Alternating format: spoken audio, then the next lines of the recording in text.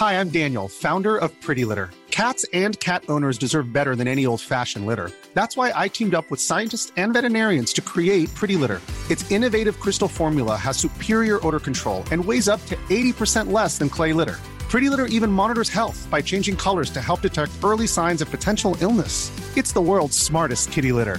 Go to prettylitter.com and use code ACAST for 20% off your first order and a free cat toy. Terms and conditions apply. See site for details. Millions of people have lost weight with personalized plans from Noom. Like Evan, who can't stand salads and still lost 50 pounds.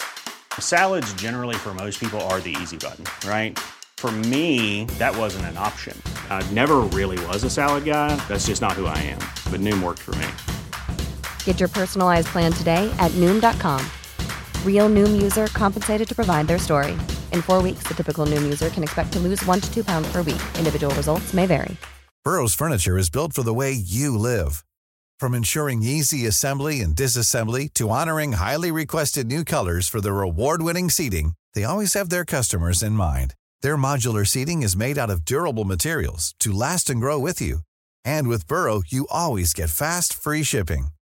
Get up to 60% off during Burrow's Memorial Day sale at burrow.com/ACAST. That's burrow.com/ACAST. burrow.com/ACAST.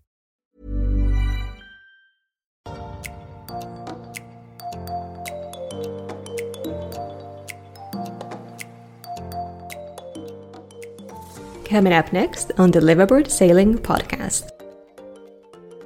I turned to Brownie and said I'd had this great idea that why am I working from this small apartment in freezing cold Scotland when I could be working from a glorious yacht in some perfect tranquil bay in the Caribbean? And Brownie's response was very predictable. Yeah, I was like, what a stupid idea. I hate boats. Welcome to the podcast. I am your host, Annika. On the Liveaboard Sailing Podcast, I chat with awesome people who live, work, and travel on their sailboats. My guests are sharing inspiring stories and real-life advice about the lifestyle so that you and I can be better prepared for our sailing adventures. Today's episode features a lovely couple from Scotland, beautiful Caribbean islands, and an epic international boat shopping adventure with a lot of lessons learned. And this is what the podcast is all about. Learning through other people's mistakes and successes. My guests are Bryony and Ian from Red Seas, who also share how their revelation of liveaboard life came to be and the steps they took to get from a house in Scotland to a 47-foot catamaran in the Caribbean. And stay tuned all the way to the end as we will tell you how you can get a taste of the liveaboard life in the Caribbean with a special discount just because you listen to this show. So without further ado, let's get started with the final interview of Season 2.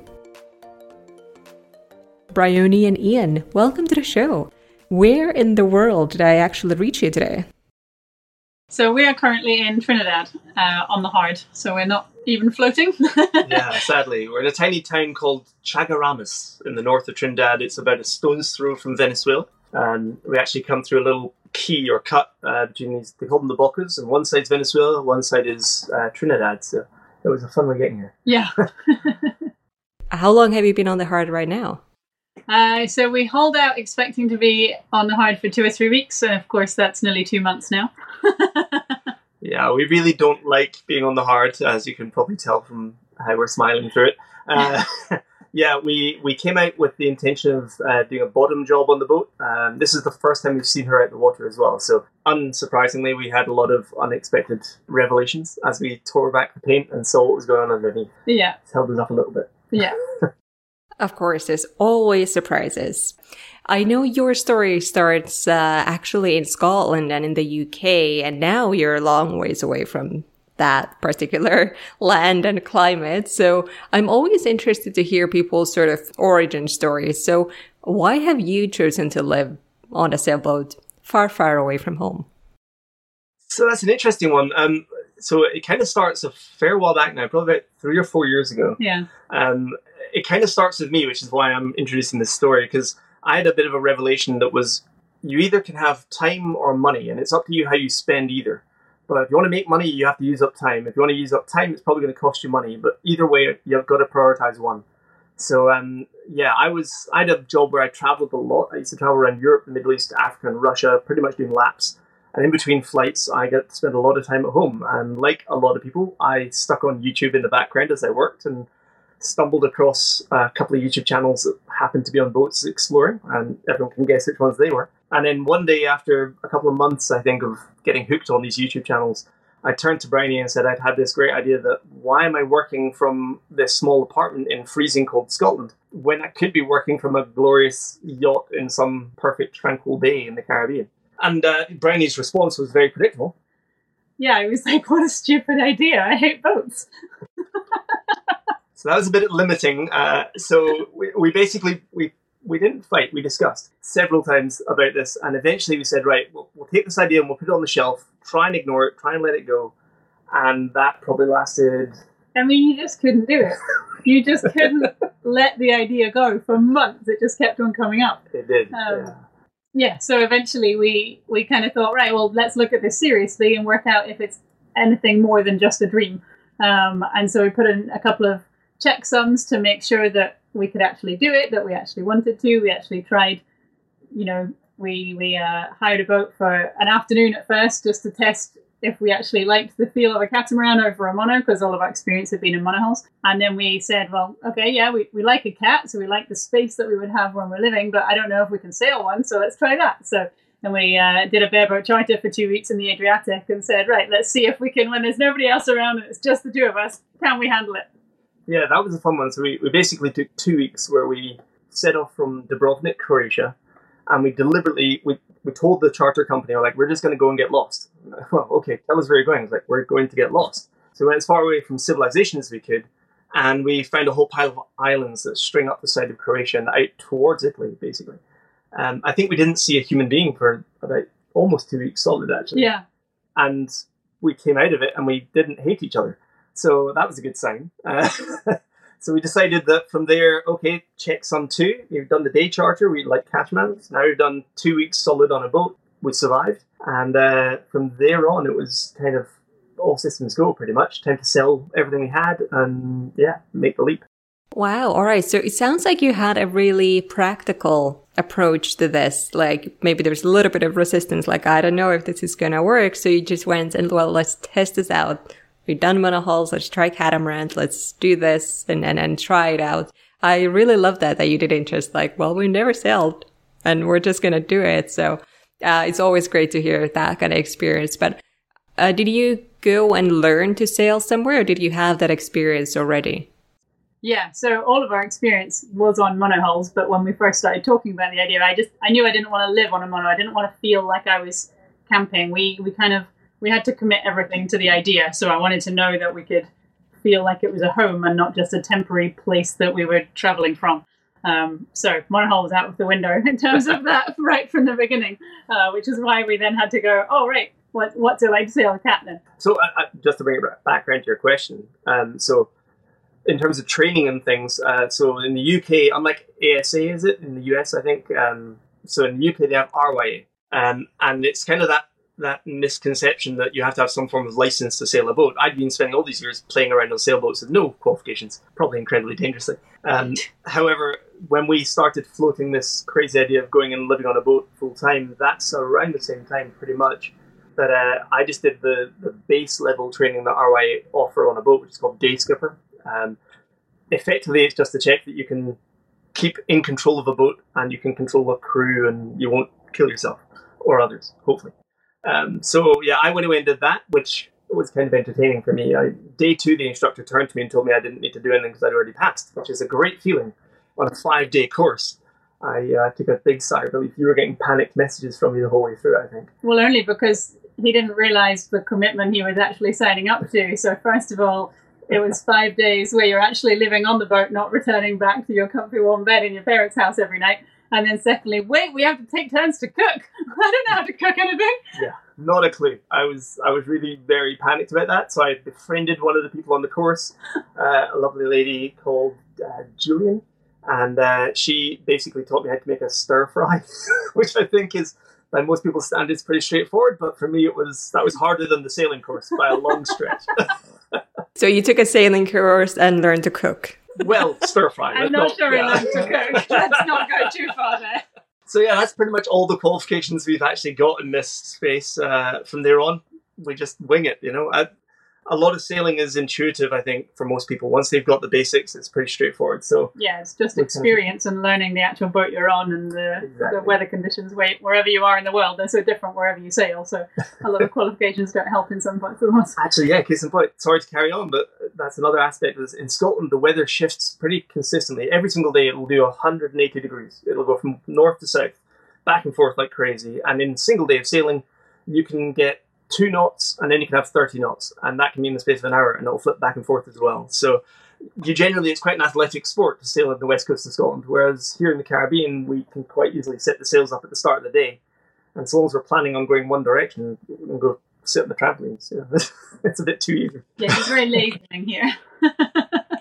Well, so obviously, yeah, these two locations are very different and very far apart. And it's been obviously a big life change for you guys as well. You referenced earlier that, you kind of set out and sold everything and got going. But how long was that process for you? Like when you were just getting ready, and was it a lengthy process? Was it a few months? How did that happen? And how did you then end up in the Caribbean?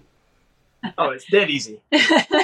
So we took about a year to sell everything. We didn't tell our friends straight away what we were doing. We had this real big fear factor that we were going to turn into the people who always talk about this dream that we want to go off and do this really cool thing, but we never get around to doing it. And we didn't want to be those people. So we just quietly started making plans before we really let anyone into our secret. We then made the big commitment of putting our house on the market. And then COVID came along and UK went into lockdown and we weren't allowed to sell our house. We'd already sold all of our furniture. We'd already sold our TV. And then we were stuck in our little apartment for 4 months, sitting on the floor, watching films on an iPad, going, what have we done? Pretty grim. So our apartment stayed on the market through the first lockdown, and they weren't allowing house viewings or anything like that. And then there was a really narrow window of opportunity. I can't remember how long it was, like a few weeks. And I think the estate agents didn't know what hit them, because we had, I think, average 4 or 5 viewings a day. 11. What? 11 viewings a day for the first week. Shows how I'm sheltering myself from that memory. Yeah, we basically, it just snowballed. It just sold really quickly. We suddenly had to get out of the apartment. Then we had to look at flights. Then we had to, just get rid of everything that we hadn't managed to sell or put it in storage or do whatever. And we didn't have time to say goodbye to friends, but we weren't allowed to see people anyway. So yeah, we just kind of suddenly found ourselves not in Scotland anymore, and we're like, oh, I guess that happened then. Yeah, it was weird because no farewell parties, none of that stuff. It was, pretty much that. The apartment sold. We moved into my parents' place for 2 weeks. Basically spent that entire time on laptops, frantically searching the web for boats that were available, flights to different places in the planet. We were very much happy to buy a boat anywhere on the planet.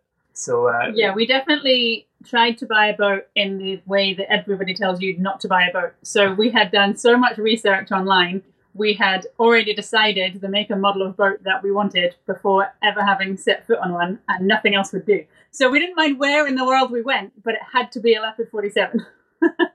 Terrible idea.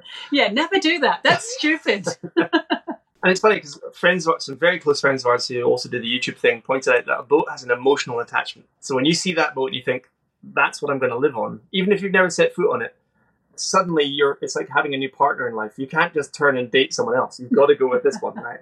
And it does make your life harder picking up a boat on the market for sure, as we are living testimony to, I think. Yeah, exactly. And one of the reasons I wanted to talk to you is your experience on buying a boat far away from home. I'm kind of somewhat considering doing it the other way around. So I'm in North America, but I kind of prefer, like I said, sailing maybe a little bit cooler climates. And I might buy a boat in Europe, but it's always a bit of a hassle. Long distance boat shopping and all that. So where do you even start with a project like that? So you guys had a boat in mind, or at least brand and size. Had you found a boat that you wanted to go see when you flew, or was that all up in the air? Yeah, so the story behind that's a bit of an interesting one. Because we didn't really know what we were doing, we decided to try and film our way through this. So that went out on YouTube and was a bit overwhelming. Basically, we knew we were looking for Leopard 47s, so those 2 weeks in my parents' place, that's pretty much all we had searching on every website on the planet. Yacht World and everything else. We were trying to find Leopard 47s. And one day, I just happened to be on a Facebook group, and this guy popped up and said, "Hi, I'm looking to sell my boat. Are you interested?" Of course, meeting a stranger on the web. When has that ever gone wrong? Yeah. So we had a couple of back and forth conversations just through the chat window on Facebook. And eventually we managed to organise a phone call because it looked kind of promising. We had a bit of a chat with him about the boat, its history, it being kind of chartering for kite surfing, I think. Mm-hmm. And we said, okay, yeah, we'd like to see the boat. Where is it? How do we get there? What can we do? So the boat itself was in St. Vincent and the Grenadines. So we thought, right, let's look up a flight to St. Vincent then. We'll come out and meet you. We can have a look at the boat. And said, oh, there's a small problem. It's COVID and I'm not in St. Vincent and I can't get there because all of the flights are cancelled and the borders are closed. So he was like, well, you can go look at the boat. That's fine. But I won't be there. But it's fine. I'll tell you where it is and all this sort of thing. So off we popped onto a plane, flew halfway around the world and turned up and the boat wasn't there. So after 2 days quarantine, 4 different flights or whatever it was. And yeah, we literally found ourselves standing on top of a cliff top. We got a taxi and had them take us to this high point on the island. And we're genuinely looking at it going, could it be that one? It looks like the picture on Facebook. No, I don't think so. Maybe it's this one. And trying to figure out which one it was in a bay of catamarans and monos. At that point, we did turn to each other and go, oh, wait, is this a scam? Like, we met some random person on the internet and then we decided to commit to flights and we've never seen him in real life and now there's no boat. Like, oh, great. I feel stupid. He's just a Nigerian prince. He said it would be fine. Yeah. So, yeah, a bit of hurried phone calls and a bit of panic and asking around. Now, fortunately, St. Vincent's not a very big island, and typically a lot of the islands in the Caribbean, everyone kind of knows each other a little bit. So it was actually our taxi driver ended up asking around and said, oh, it's fine, I've worked out where it is, and took us to this, actually a bareboat charter company were looking after it. Yeah, so it turned out the boat was there, and in fact, we completely lucked out because the seller was stuck in another country.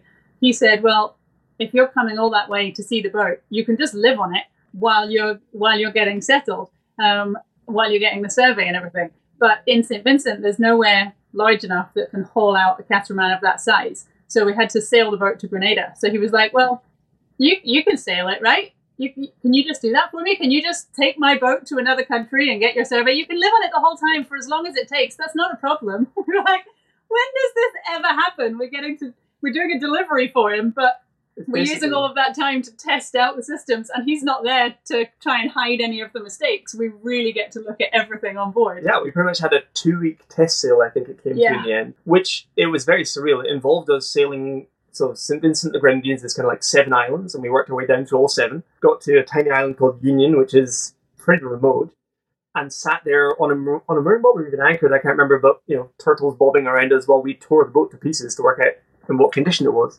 Yeah. So by the time we came to survey, well, actually, I might come back to that. Before we left Union, we then realised we needed boat papers, which we'd never done, the whole moving a boat from one country to another. That's a new experience. And therefore, we were chasing around the boat trying to find these little papers that showed that the boat's meant to be in that country. And only we eventually discovered, having tried to check out the country, we were told, no, we couldn't leave without the papers. We phoned up the owner. He said, some guy, I don't know him, his name's Sebastian. I think he has the boat papers. Just go into town and ask the nearest taxi driver to take you to Sebastian's house. We were like, this is never going to work. What on earth are you doing? And of course, we went and found a taxi driver and said, hey, do you know Sebastian? He was like, yeah, do you want me to take you to his house? So poor Sebastian was sitting there suffering from dengue fever and crawled out of his house holding these pink boat papers and said, I hear you're taking the boat, here you go. And we thanked him very kindly and sent him back into the shadows because the light was hurting his eyes. And we checked out, we took the boat across to Carriacou, which is part of Grenada. And by the time we had the survey, we knew the boat pretty much inside and out. So we were almost showing the surveyors around the boat, that kind of thing. Yeah, it's crazy. So yeah, it was a bit of a nuts process. And that just got us to survey. So we hauled out, we surveyed the boat. We lived on it for a further 4 weeks. 4 weeks, yeah. And by which point we then started the negotiations on the price point, because we discovered plenty, as you can imagine. We had some very entertaining conversations regarding whether or not a sailboat needs engines or sails. Debatable, is it? I know. It's Apparently. the jury's out, let's just say. And then following, 2 weeks of negotiation? Yeah. Suddenly everything fell apart and the deal fell through. And we had to move off that boat and we weren't buying it after all. And then we were like, well, now what do we do? Oh my gosh. We're in the Caribbean, however many thousand miles from home. We know exactly what make and model of boat we want, and there are none here. So do we just go home? Do we just give up? Yeah. Do we go get jobs again? Or do we stay here? Well, we can't stay here because we've got nowhere to live. Just everything was up in the air. And we only had, 2 backpacks and some bits and pieces to our name. It wasn't like we were lugging a lot, but it was surreal suddenly finding yourself, relatively speaking, homeless. And credit to the cruising community, which you'll discover as well as you go, and you already have. Incredibly, the cruising community came to our rescue. We had an offer of a brand new Saba 50 in the yard, and the crew on there said they had a spare cabin and would put us up while we sorted ourselves out. So we moved off one boat and onto the other. And then, we kind of worked our way through trying to find where else in the Caribbean, because we could at least fly there easily, there was another Leopard 47, which was making our lives tricky by that point. Yeah, wow, what a story. And that is definitely a unique one. I mean, but at least you got some sailing experience out of it as well, and checking in and out of the countries, and you got to test out the boat that you wanted. And that's great. So that doesn't, things don't usually go that way. And wow, I have watched the YouTube videos that detail this process, and yeah, I highly recommend it because it's a whole another thing to see it and, see it as it's kind of happening as you've been filming it, and it's so stressful. Yeah, you should try living it. It was very hard to convey. In fact, in those episodes, there's a moment where Briny takes the camera out onto the deck and has quite a frank conversation with those who are watching. And I think at that same moment, I was probably borderline tears, if not extremely angry, inside the boat, trying to go, what do we do? And just trying to capture the feeling at that point is surprisingly challenging. Yeah, and it must have been really hard to give up that boat. I mean, of course, there was a reason that it didn't work out, but you'd already been living on it. You'd sailed it, moved in, and oh my gosh. Yeah, much to our learning curve. Let's just say that. Plenty of people have highlighted this to us. And this is a good lesson for anyone listening, actually. We actually started doing works on the boat to get it ready for us before we'd managed to negotiate a deal on the boat. So we were taking the bottom paint off and repainting the boat. We'd been working on repairing the generator for however long. Yeah, we did some work on the keels. Worked on the keels. We did various bits of boat work that would all be kind of investments for us.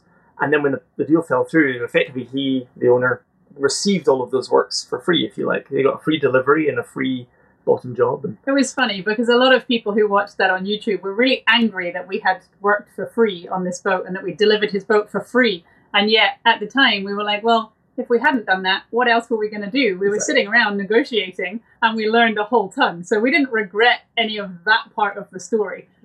It was hugely difficult to walk away from it, but absolutely the only decision we could have made at the time. So yeah, it was an odd place to be in. Yeah, it's an interesting but yet free learning experience. Absolutely, yeah. A 2-week charter for nothing and a whole pile of lessons, and we knew a boat inside and out. So it actually made, because we were still focused on Leopard 47s, which is, I'll say that word too many times, but we were so focused on one model. It meant that all the other boats we looked at, we already knew all of the basics. We actually started showing the brokers around the boats that we were looking at because we knew exactly where the fuel tanks were and where that hose went and why that valve doesn't work and everything, That's amazing. That is really cool. And I mean, if you try to charter a catamaran of that size for a couple of weeks in the Caribbean, that'll set you back I don't know, 15,000 for 2 people or something. It's stupid amounts of money. Yeah. Exactly. Well, drawing from that experience that you've had, what would be your tips to someone who's maybe thinking of buying a boat far away from home and doing the whole thing of flying and then moving there and starting boat shopping, apart from don't start working on any boats, but what else would you tell people? I mean, it sounds stupid in a way because this was some advice that people gave us and then we didn't listen to. But now I'm going to give it to other people. A mistake that we made in some ways was that we had to commit by moving to the Caribbean before we had seen the boat and negotiated on it to buy. But that meant that the seller knew that we'd already made that commitment. So he therefore was able to play hardball a little bit more in the negotiations because he knew that we'd already made that step. Whereas if you're able to fly from wherever you are in the world to wherever the boat is, get on board, take a look, and then fly home again, A, you've got that experience of having actually set foot on the boat and seen it, and then you've got the time to go away and really think about it. But B, you just have a little bit more bargaining power when it comes to actually negotiating, because you can very easily walk away and look at something else, which was maybe perhaps a little bit more difficult for us. Yeah, I think that's it. It is a cliche bit of advice. Everyone says it, is be prepared to walk away. And, you know, there's that element of the kind of slow walking out of the meeting room, waiting to be called back in. That might not happen. You just have to be ready to say, you know what, there's other boats out there. And that would lead on to the second one, which we've already joked about. If you've already decided on a make and model, you've massively limited your search, which feels like a good thing at the time, but boy, does it make it hard when you have to walk away from that one boat. So yeah, if you are so focused on one make and model and you're having to travel for it, ideally have a couple other boats lined up geographically in the near proximity to you, so that when you walk away from one, you can be saying, I'm just going to check that other boat. And that just puts that seller a little bit on edge, because they know that they're not the only option out there for you. So yeah, if you are going to narrow it down, make sure you pick up a couple of options in one area. Don't just shoot one fish in a barrel, you know. Yeah, that's definitely, those are really good and practical tips for sure. And I mean, boat shopping is probably quite stressful no matter how you do it, even if you do it locally, and then to try to add that international aspect to it. It's terrifying, and I'm kind of still leaning like, no, I will buy a boat in North America and I will sail it to Europe with somebody I don't want to. Like, it's a lot to try to figure out. And then you add different languages in there as well. So it's a great mix of a lot of things that go wrong. That's it. Languages and culture, you spot on there. You know, Caribbean speak English, but they also speak Creole. And the culture is a massive mix of French and English and Spanish and everything. So there's definitely different ways of communicating with people in different parts of the world that could make it extra hard. I think one massive key thing is, when you're going to be investing in a boat far away from home, you're going to want to take a deep breath. It's not an easy process by any stretch. And we'd heard all this advice about using brokers and, you know, offering asking price and then negotiating down from that and various other things. And I think for us, we kind of took our own little path, a bit different to that. We didn't use brokers as best as we could. We don't particularly find them very easy to work with. Often they don't know a lot about the boat they're trying to sell, and they're just acting as an email relay, it seems. But other people swear by them, so I'm not going to tell you not to do that. And then, on top of that, we had a set budget. We knew we only had this much to spend. We'd sold everything. That equaled an amount of money. That's how much we have to spend on living on a boat. So we didn't just say, that total amount is how much we have to buy a boat. We worked out that we also need a radar, and we also need working fuel tanks, and we also need AIS and whatever else. So we deducted that amount off of our budget before we started saying this is how much money we have to spend, which seems obvious. It's like standard buying practices for so many things. But I think when you get caught up in the search for a boat, I'm certainly guilty of it, probably more than Bryony, that I'll be going, well, our budget is 100, but you know, that boat's only 110. So if I don't think about the fact I need to buy a radar, I can spend 110 now. You slowly crawl that budget higher and higher and higher. There's a little word of warning, I suppose. Just remember your budget is a lot lower than the amount of money in the bank account. No, that's exactly true. As you start looking into all the things you would want to have on a boat and need to have on a boat, or need to upgrade or repair or whatever. And then, you know, even the things that you know you have to do, and then there's all the things you don't yet know about. So yeah, that makes it tricky. Hiring for your small business? If you're not looking for professionals on LinkedIn, you're looking in the wrong place. That's like looking for your car keys in a fish tank. LinkedIn helps you hire professionals you can't find anywhere else, even those who aren't actively searching for a new job but might be open to the perfect role. In a given month, over 70% of LinkedIn users don't even visit other leading job sites. So start looking in the right place. With LinkedIn, you can hire professionals like a professional. Post your free job on linkedin.com/people today. There's never been a faster or easier way to start your weight loss journey than with PlushCare. PlushCare accepts most insurance plans and gives you online access to board-certified physicians who can prescribe FDA-approved weight loss medications like Wegovy and Zepbound for those who qualify. Take charge of your health and speak with a board-certified physician about a weight loss plan that's right for you. Get started today at plushcare.com/weight loss. That's plushcare.com/weight loss. plushcare.com/weight loss. Well, I also want to move on to talk about your liveaboard experience, because how long have you now lived on a boat? Just over a year now. Exactly. Perfect. So that's a whole year more than I have. So you got a lot more experience. We haven't learned a thing, don't worry. Well, from what I've heard from talking to a whole lot of other people, is that there's always challenges and obstacles to overcome. So I'm wondering, are you facing any kind of challenges with either the boat or the liveaboard lifestyle in general? I know you had some laptop issues that seem to keep coming back every so often. What's causing trouble for your liveaboard life these days? Oh my goodness. We always used to joke that we were just a step above camping. You move from a comfortable apartment or house or wherever you are on land where you've got gas and electricity maybe connected up. You have Amazon ready to deliver to your doorstep and a grocery store on the corner. Everything's good. None of that exists here, pretty much.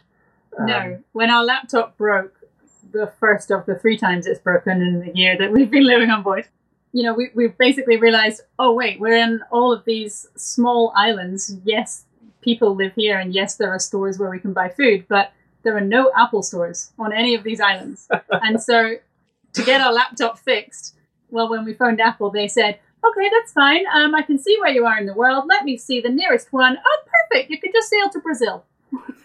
and we had to explain, that's not quite how it works. And so our laptop first broke 11 months ago.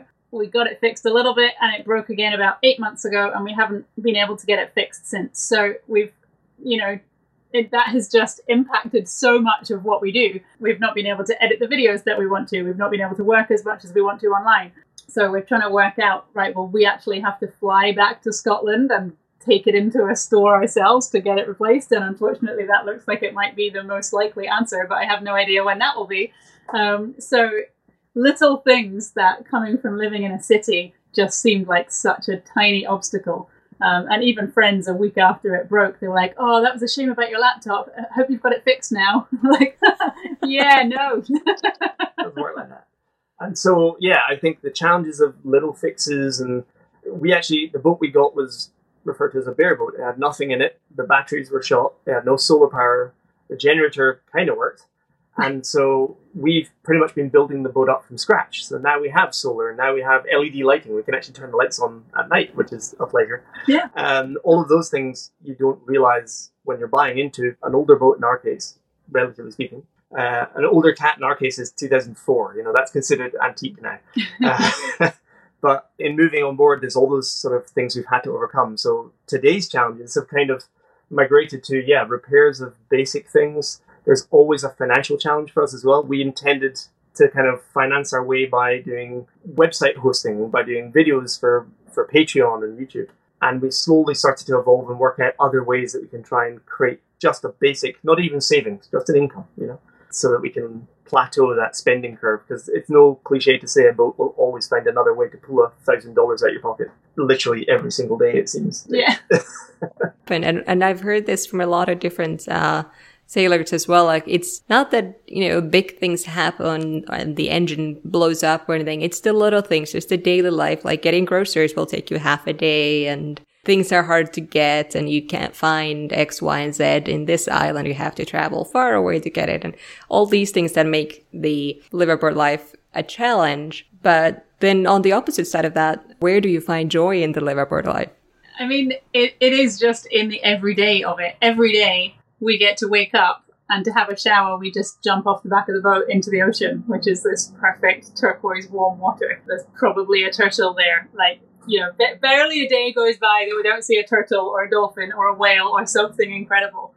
And it's something different every single day. We can stay in a place for as long as it's awesome, and as soon as we feel like we want something new, then we just pop off around the corner and find somewhere else to explore. There's just endless opportunities. Yeah, and I'm very much like you alluded to. I'm the kind of person who quite enjoys the challenges. I enjoy the success at the end of the day of saying, look, I converted all the lights in LED. That was a big day. stupidly, converting the power sources to lithium and working out all the ins and outs of that I didn't know a lot of those things. So every single day I'm learning something brand new. So every single day we go to bed, guaranteed we're both exhausted and hurting a little bit. But it's been an absolute joy getting there. I'm waking up in the morning feeling a little bit more refreshed and knowing that challenge that wasn't quite finished yesterday, or the new one that's just about to happen, like various unexpected collisions that we've had, for example.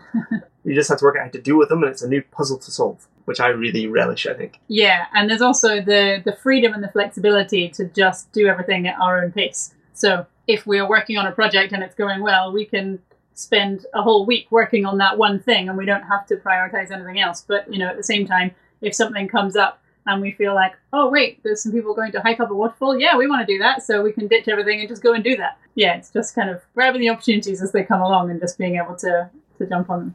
Yeah, exactly. That sounds amazing. And speaking of amazing, your Instagram feed is just so lovely. It's definitely beautifully curated. And as I've been following it, I see that you've actually covered quite a bit of distance already in a relatively short amount of time. And I'm wondering, have you already found out some favorite spots that you would like to return to? I assume you've gone to Trinidad to hide away from the hurricanes. So any favorites along the way? Yeah, it's been interesting. We've not been planning our journey. As you may have worked out as we've been talking, we're not very good planners. So yeah, we have almost a rule that we might know the next island, we might know the next two, but after that we have no idea where we're going to be. And Trinidad, as you mentioned it, was actually a complete accident. Yeah, we only decided to come to Trinidad 2 days before we came here. We were never planning on coming to Trinidad and Tobago at all. It wasn't on our list. We thought it was too far south, too close to Venezuela, too near all these horror stories about pirates, not safe. But we were planning to go to Grenada to haul out and do a bunch of work there. And then they went into lockdown just before we were due to go. So to fit in our haul out around a bunch of other work commitments that we had, we kind of sort of came up with this plan. Oh, actually, we could go to Trinidad, but only if we go on Wednesday. And so, yeah, threw everything at it to sail down here in a hurry. But I'm so glad that we came. Absolutely. It's been fantastic. It's kind of weird. Every island in the Caribbean has a slight twist. So when you mentioned favorite places, we stopped in Guadeloupe, for example. That was amazing. And Guadeloupe's kind of a butterfly-shaped island. And one side is kind of rainforest and things. The other side's a bit more built up. And it has a whole pile of smaller islands off the south called Ile de Saints. But from that experience alone, we worked our way down through Guadeloupe and up into the centre of the butterfly. And we went from a tiny fishing village, which happened to be filming a British TV show. So I think we're in the background of the Christmas special. To then end up in Jacques Cousteau's National Park, which is a national marine reserve. And we were diving off the back of our own home into a marine reserve, which was just mind-blowing. Total bucket list experience. Absolutely. And then we found ourselves in a city, part of the same island, and then we found ourselves on the remote, kind of again, a nature park, I guess. Yeah. Ile de Saints, which again felt remote. You're watching meteor showers off the trampolines, So that's one definite highlight. If people are cruising around the Southern Caribbean, it's definitely a spot to consider stopping in. Yeah, it's funny because everybody says, oh, what's your favourite island? And it's been really difficult to think of it like that. But then we also realized that we kind of attribute whatever's going on in our lives at the time to the place that we are. So Guadeloupe was amazing and we did love it, but also it was the first time where we didn't really have any boat jobs. And so we were able to just kind of switch off because we'd spent so long installing all of these major systems on the boat. And as soon as we finished, that's when we arrived in Guadeloupe. So it was kind of like, oh, did we love it? Or did we just love the fact that we were cruising and not kind of drowning under lists of... No, we love it because boats don't break in Guadeloupe. Boats are perfect. They don't have problems. You don't have to do anything to them. They're just perfect. That's how I remember. Everybody should take their boat to Guadeloupe. There you go. So you started your journey and adventure in St. Vincent, and I know you a little while ago you did something cool there with an NGO because of the volcano eruption that happened. Can you tell a little bit more about that one? That seemed really cool from what I saw on Instagram.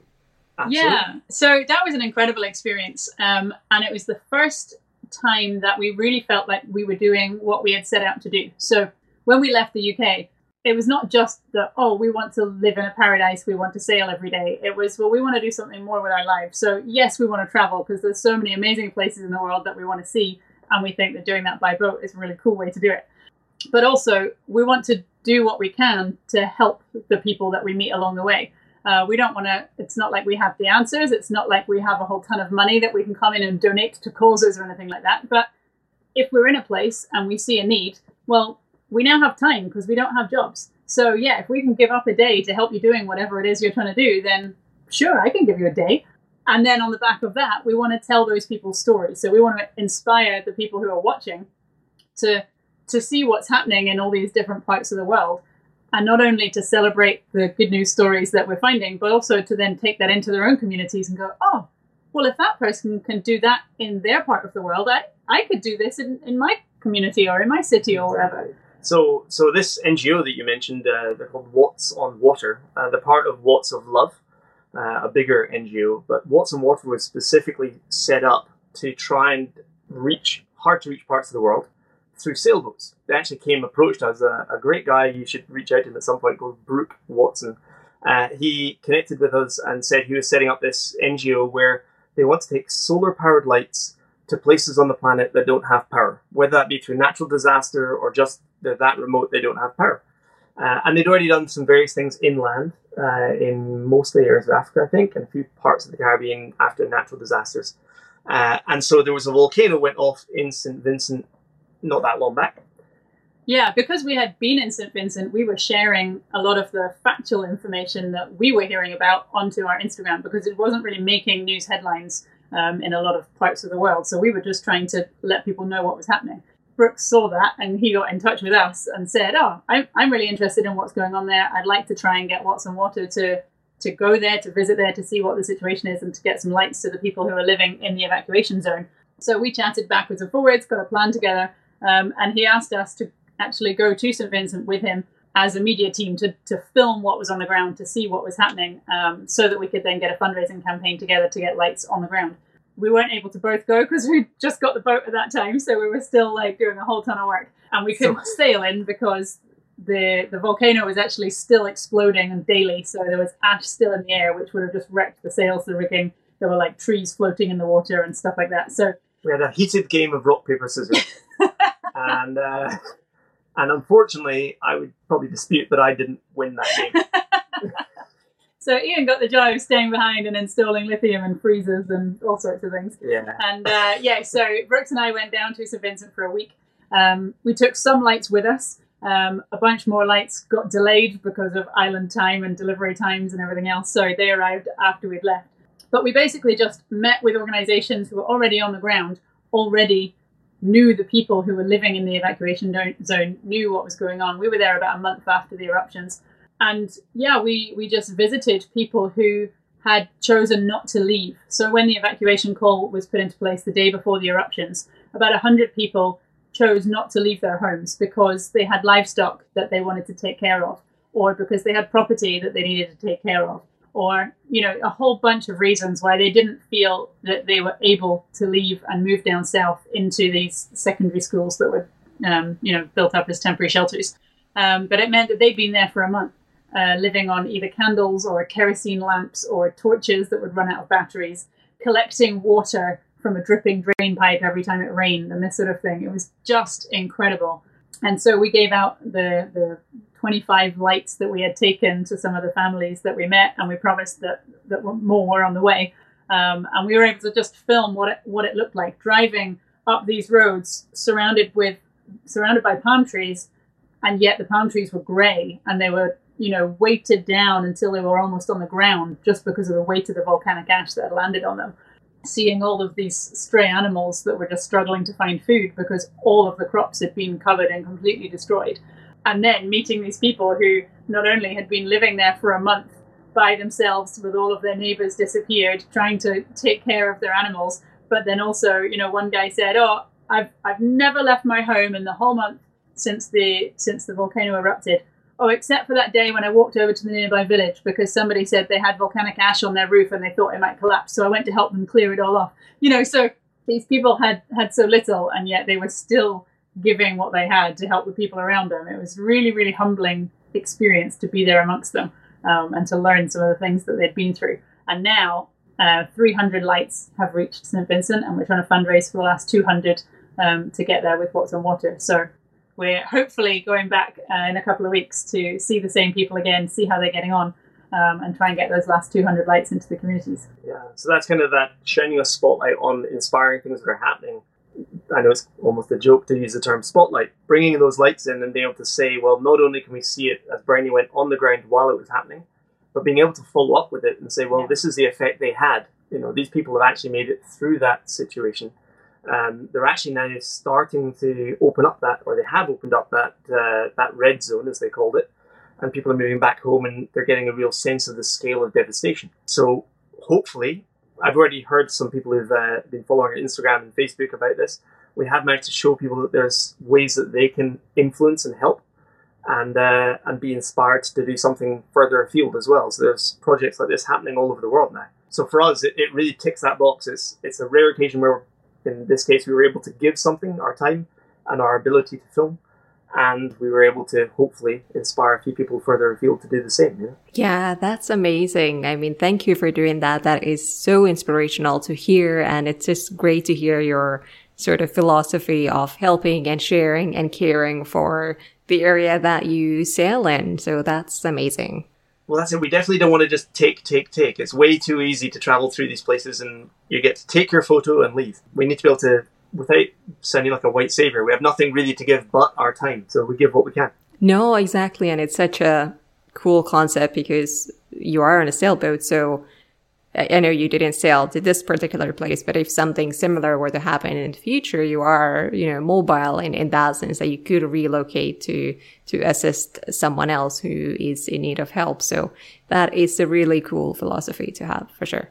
Yeah, absolutely. And it's often forgotten that, these cruising boats, we're all sitting there with a water maker, power station, dry beds, mobility, so we can bring stock in. So yeah, we're hoping that this will just snowball into a bigger thing, that if there is a disaster that requires us to come in, we can produce water, fresh water that's safe to drink. We can charge phones to allow people to call loved ones and let them know they're safe, that kind of thing. So it all gets kind of massive in our heads. We get way too excited way too fast. That all sounds amazing, and there's a lot of amazing things coming your way, I'm sure, in the future. So what is next for you, and what is next for your YouTube channel? Because we've all been waiting for season 2, despite your laptop problems. Are we getting a season 2 sometime soon? We are absolutely getting a season 2.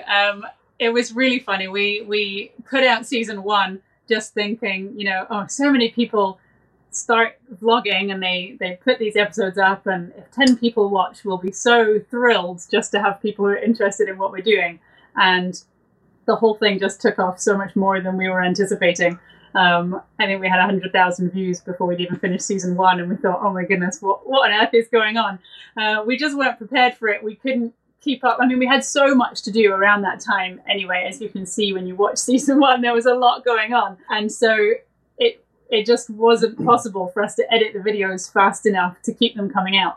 And so we decided to take a little bit of a break to sort out how we were going to make this possible in the long term, and to just get our heads around what actually this whole YouTube thing was all about. Then obviously with the laptop problems, there's been a bit more of a delay, but we have been filming. So yes, we're hoping to get season 2 and some special episodes to kind of catch you up to real time out very, very soon. But in terms of the adventure, where it goes next, well, there's a lot's been happening, and that'll all be summarized in episodes.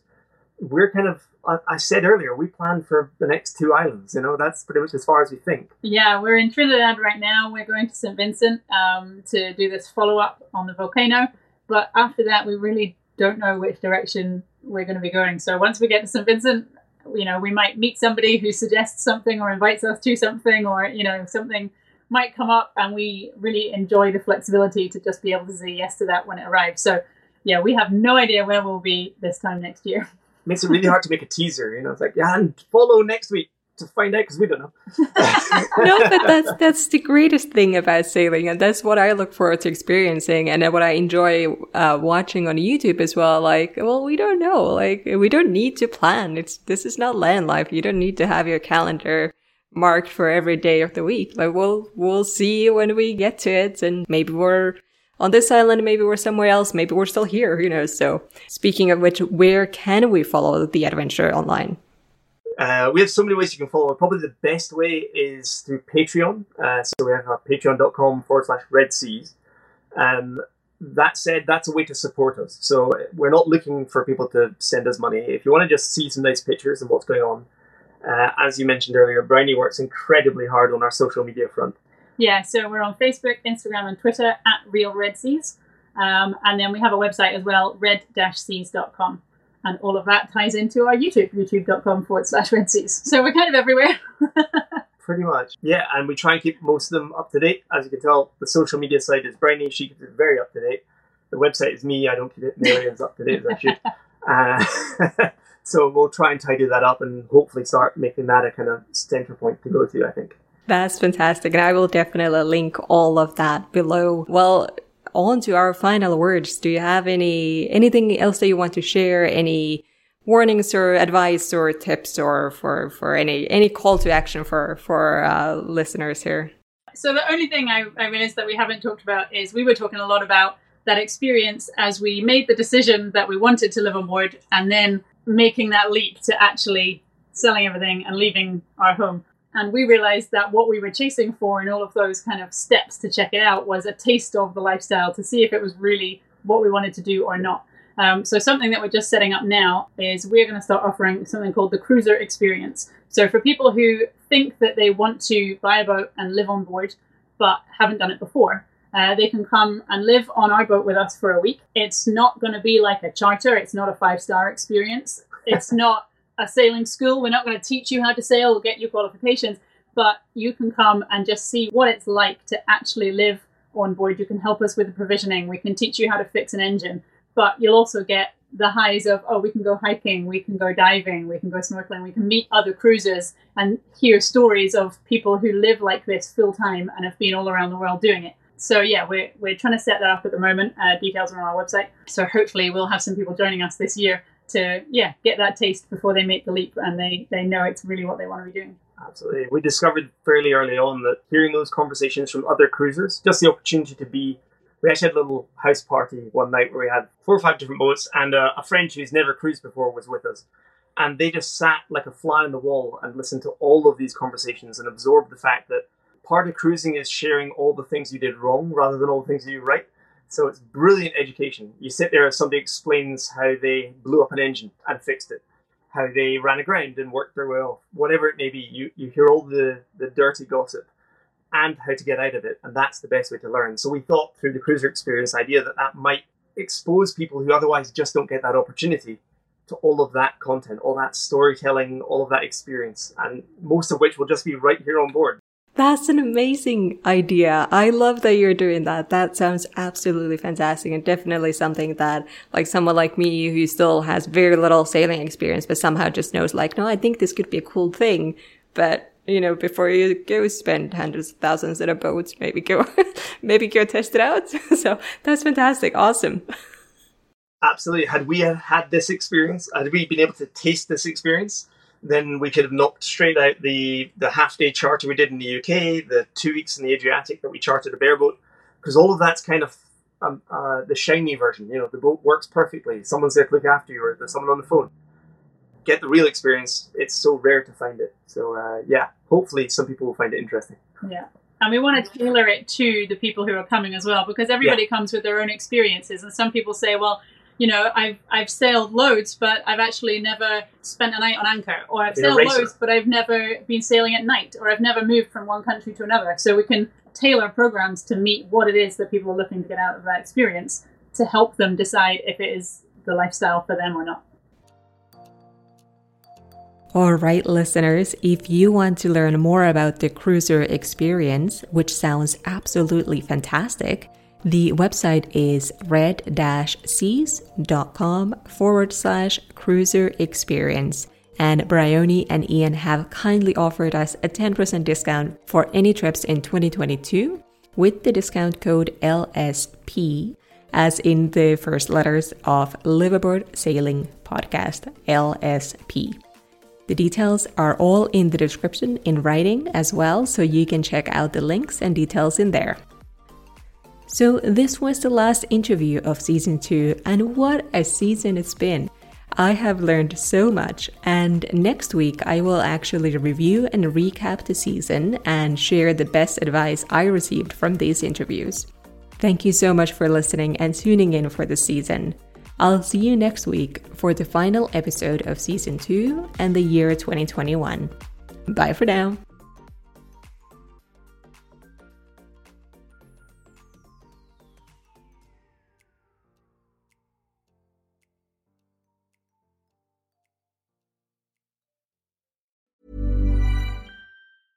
Imagine the softest sheets you've ever felt. Now imagine them getting even softer over time. That's what you'll feel with Boll & Branch's organic cotton sheets. In a recent customer survey, 96% replied that Boll & Branch sheets get softer with every wash. Start getting your best night's sleep in these sheets that get softer and softer for years to come. Try their sheets with a 30-night guarantee. Plus, get 15% off your first order at bollandbranch.com. Code BUTTERY. Exclusions apply. See site for details. Hi, I'm Daniel, founder of Pretty Litter. Cats and cat owners deserve better than any old-fashioned litter. That's why I teamed up with scientists and veterinarians to create Pretty Litter. Its innovative crystal formula has superior odor control and weighs up to 80% less than clay litter. Pretty Litter even monitors health by changing colors to help detect early signs of potential illness. It's the world's smartest kitty litter. Go to prettylitter.com and use code ACAST for 20% off your first order and a free cat toy. Terms and conditions apply. See site for details. Even when we're on a budget, we still deserve nice things. Quince is a place to scoop up stunning high-end goods for 50 to 80% less than similar brands. They have buttery soft cashmere sweaters starting at $50, luxurious Italian leather bags, and so much more. Plus, Quince only works with factories that use safe, ethical, and responsible manufacturing. Get the high-end goods you'll love without the high price tag with Quince. Go to quince.com/style for free shipping and 365-day returns.